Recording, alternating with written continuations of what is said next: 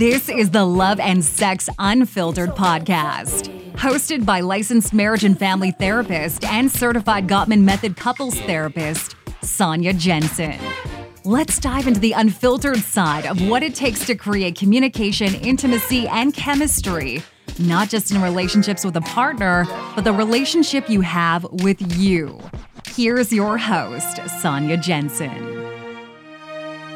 Welcome to another episode of the Love and Sex Unfiltered podcast. I'm your host, Sonia Jensen, and Miss Ophelia is joining us again. We're going to be talking about sexual expectations. That sounds like the SNL thing. Have you seen? I think it's called Lowered Expectations on SNL. Okay, Saturday Night Live. Anyways, and I thought you were going to say dick in a box. So we don't know. We don't know what's going to come out of my mouth. Usually, it's like a surprise. It is. So it's a surprise that just keeps on giving. A podcast with Sonia is like a box of chocolates. I feel like I'm really into the movie thing. She really is. This is what happens when I'm tired. Excellent. So, okay. I identify as tired. You identify as tired? I do. I'm living for that. Take us away, Ophelia. Tell us what we're going to be talking about in the realm of sexual expectation. Obviously, one of us needs to lead, and it is going to be me. So, where's my coffee, woman? I offered you some. You didn't want it. So, I think this is a really important topic because I'm at year 16 almost in my marriage, and I've been with my husband for over 20 years. At the beginning of the relationship, obviously, it was sex all the time, everywhere, all about the sex. And now at year almost 16, the expectation has changed because 3 kids later and having definitely a child later on in life. So having a 7-year-old now, I'm 43, the expectations have changed. And so I want to know from you and from being in a practice, what does that look like from day to day? So, I know he wants more sex than I am giving him, but I am definitely a quality over quantity type sexual person. And so what do you do when the expectation of how sex should be in the relationship is not being met? Oh, this is such a tricky topic to dissect because a lot of couples will ask me, what's the average amount of times you should be having sex? Like a week, right? And we know from just diagnosing sexual dysfunction is that it's less than 12 times a year when in a committed relationship. Now, I think that is outdated because it doesn't fit at all with the vast ways that people explore and express their sexuality now. And considering that some people are either solo sexual or they, don't want sex as much. Let's talk about the word normal, right? That's subjective, right? It's, again, the issue is when one partner wants something different than the other partner. That would be considered where you have some issues that you need to work through as a couple, right? And what are you allowing in your relationship so that you're not the only person meeting your partner's sexual needs? Okay, I'm going to share a personal story. How about this? Please do. Okay, I'm going to share a personal story. So, growing up with the background that sex is for marriage and porn is the most awful thing on the planet. I was pregnant with my son, Gavin. So we've been married 4 months. I got pregnant 4 months into our marriage. And so I'm this walking big pregnant woman. And I found out that my husband looked at porn. Oh my God. Were you upset? Oh, I think I had a literal meltdown for days. We went to the church about it. We called the pastors. I made him get mentorship. I went and joined a women's small group. It was looking back at it now, it's kind of comical, but I just was shattered. And my husband at the time, had to have sex every day. And I'm this good little Christian girl that does what she should, but I don't really, sex is great, but I wasn't super into it to have it every day. Every day. It was having coffee or taking a shower. It was a part of the routine. I was I don't know if I can sustain this. I can't have sex as much as I brush my teeth. So I was you can't look at porn.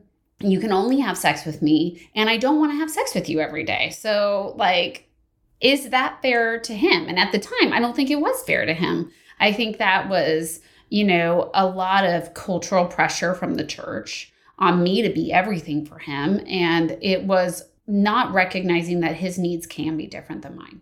And so as we've grown and evolved, now I don't care. I'm like, okay, like, listen, if I'm not into it, like, you know what to do.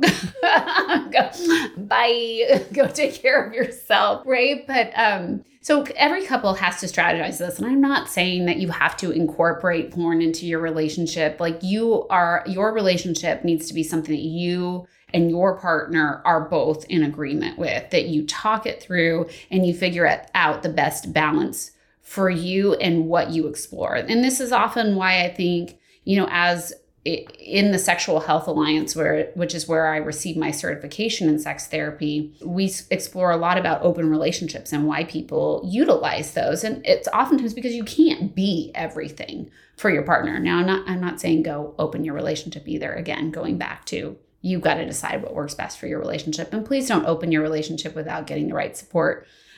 First, I usually see couples that have opened their relationship to try to fix the problem of sexual desire discrepancy, and then it's a mess. So get some help first before you do that. But I do think, as I've grown and as I've evolved, I've had to really learn about myself and learn about my partner. And we've had to discuss together what's going to work for our relationship, because I have to know that he can't be everything for me and I can't be everything for him all the time. And what is healthy sex is relative to what is agreed upon in your relationship with your partner, and healthy sexual expectations. And that's going to ebb and flow, like you were saying, depending on what's going on in your lives.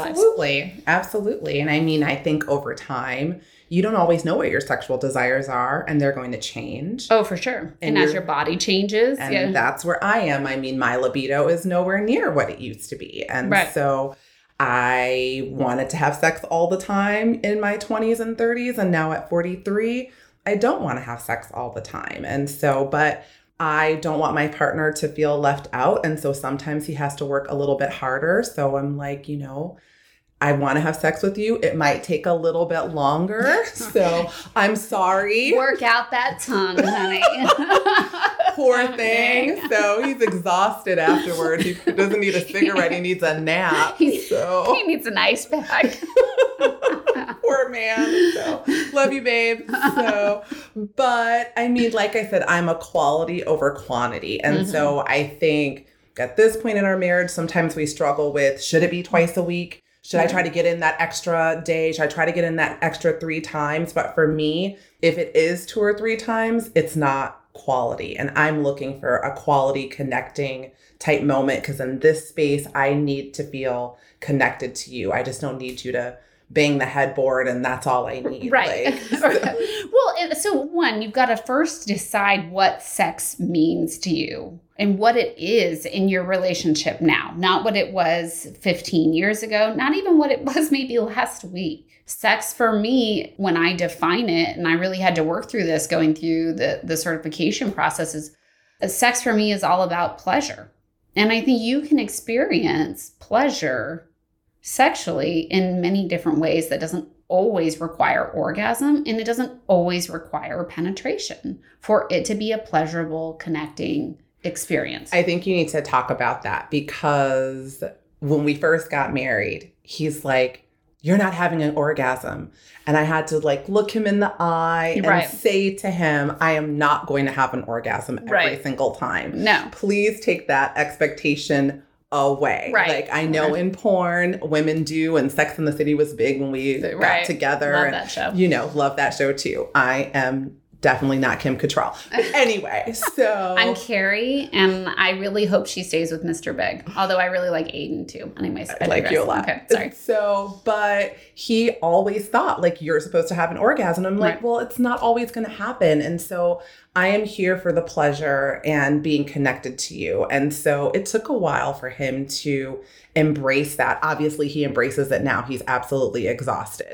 He's like, I can't do it for 15 minutes. Right? Or 30, whatever. And so, but it was an expectation at the beginning. And so it's not now. And so we have to constantly evaluate like what is the expectation of sex. For me and now him, it's to be connected. It is not about one of us having an orgasm at the very end. I mean, I think if you make one or both of you having an orgasm the end goal, or the goal at all of having sex, like you're going to end up feeling really disappointed and frustrated because your body changes.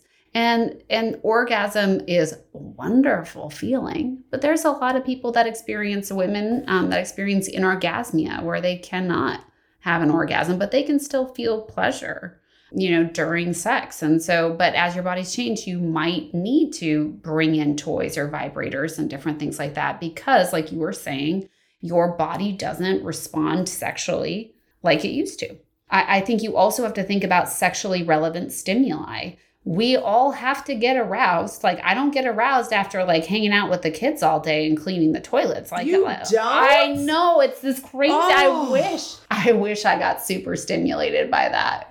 That would be awesome. But again, this takes self-exploration. Like maybe it is reading what I call cliterature, books that really have go into a romantic type setting or a relationship and you feel engaged and connected with that story. Sometimes that turns women on and makes them want to engage, Sometimes you can be watching a show and you can feel like you get turned Bridgerton. on. Oh, God, I love that show.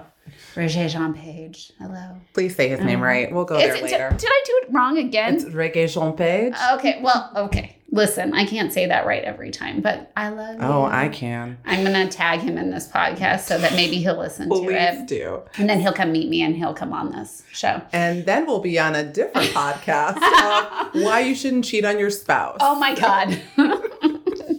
You're hilarious. Okay. So anyways, sexually relevant stimuli, and that can be different for anybody. Like people can get turned on in the craziest ways or what you think is crazy, but your body's like, hey, right? So you need to have that incorporated. Start to learn what turns you on because it's not going to be washing the dishes and scrubbing the toilet. And changing it up. Yeah. Like always laying down in the bed. Like that gets old very, very quickly.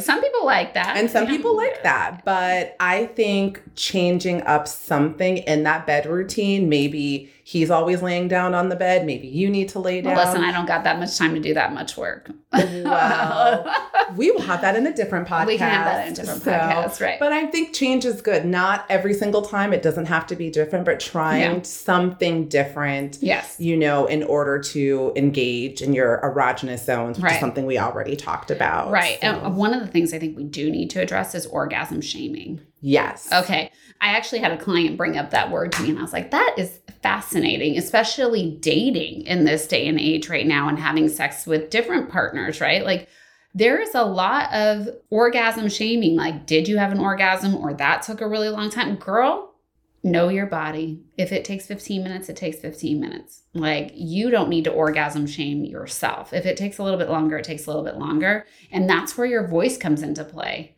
Sex should be about being mutually pleasurable. If it's not mutually pleasurable, then you probably need to talk to your partner and we stop. need to talk about this. It should not be one-sided. Now, sometimes, again, typical Tuesday sex, sometimes get her done. But if you're really being considerate of your partner and learning them and making pleasure accessible to them and not shaming them for their bodies taking the time it needs to get to that enhanced state of arousal. I like that. I think it's really important.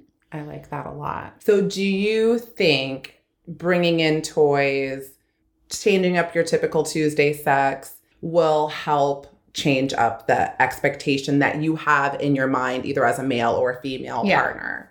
Oh, for sure. I mean, again, it goes back to the couple, and sex is a form of communication. If you two are struggling to just communicate verbally about certain things, you're probably going to find it a struggle to communicate about your needs and wants in the bedroom.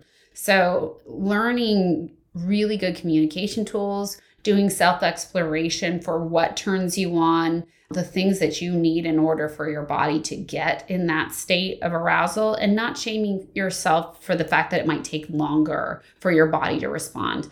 And a lot of times I get the sense that one partner will struggle with the use of toys because they feel like, am I not enough to help stimulate you? And, sometimes it's just a matter of the way the body works. I mean, I don't know about tongue and fingers, but sometimes they can't work as fast as a vibrator, right? And like get that sexual pleasurable experience. So leaving it open to learn yourself, your partner, and to be open about what's going to work in your relationship. So we want to hear from you on Instagram. Let us know what kind of pleasure tools you and your partner use to stimulate your sexual needs. Yes, be creative. We are so excited to keep the conversation going. There you have it. If this episode hit home for you, take a second to share it with a friend, screenshot it, and share it on Instagram, or leave a 5-star review on Apple Podcasts. If you want to learn more tips and stay connected with Sonya, follow her on Instagram at @TheSonyaJensen. And if you want to find more information, you can check out her website at www.sonyajensen.com. Until next time, remember, stay real, stay unfiltered, and dig deep.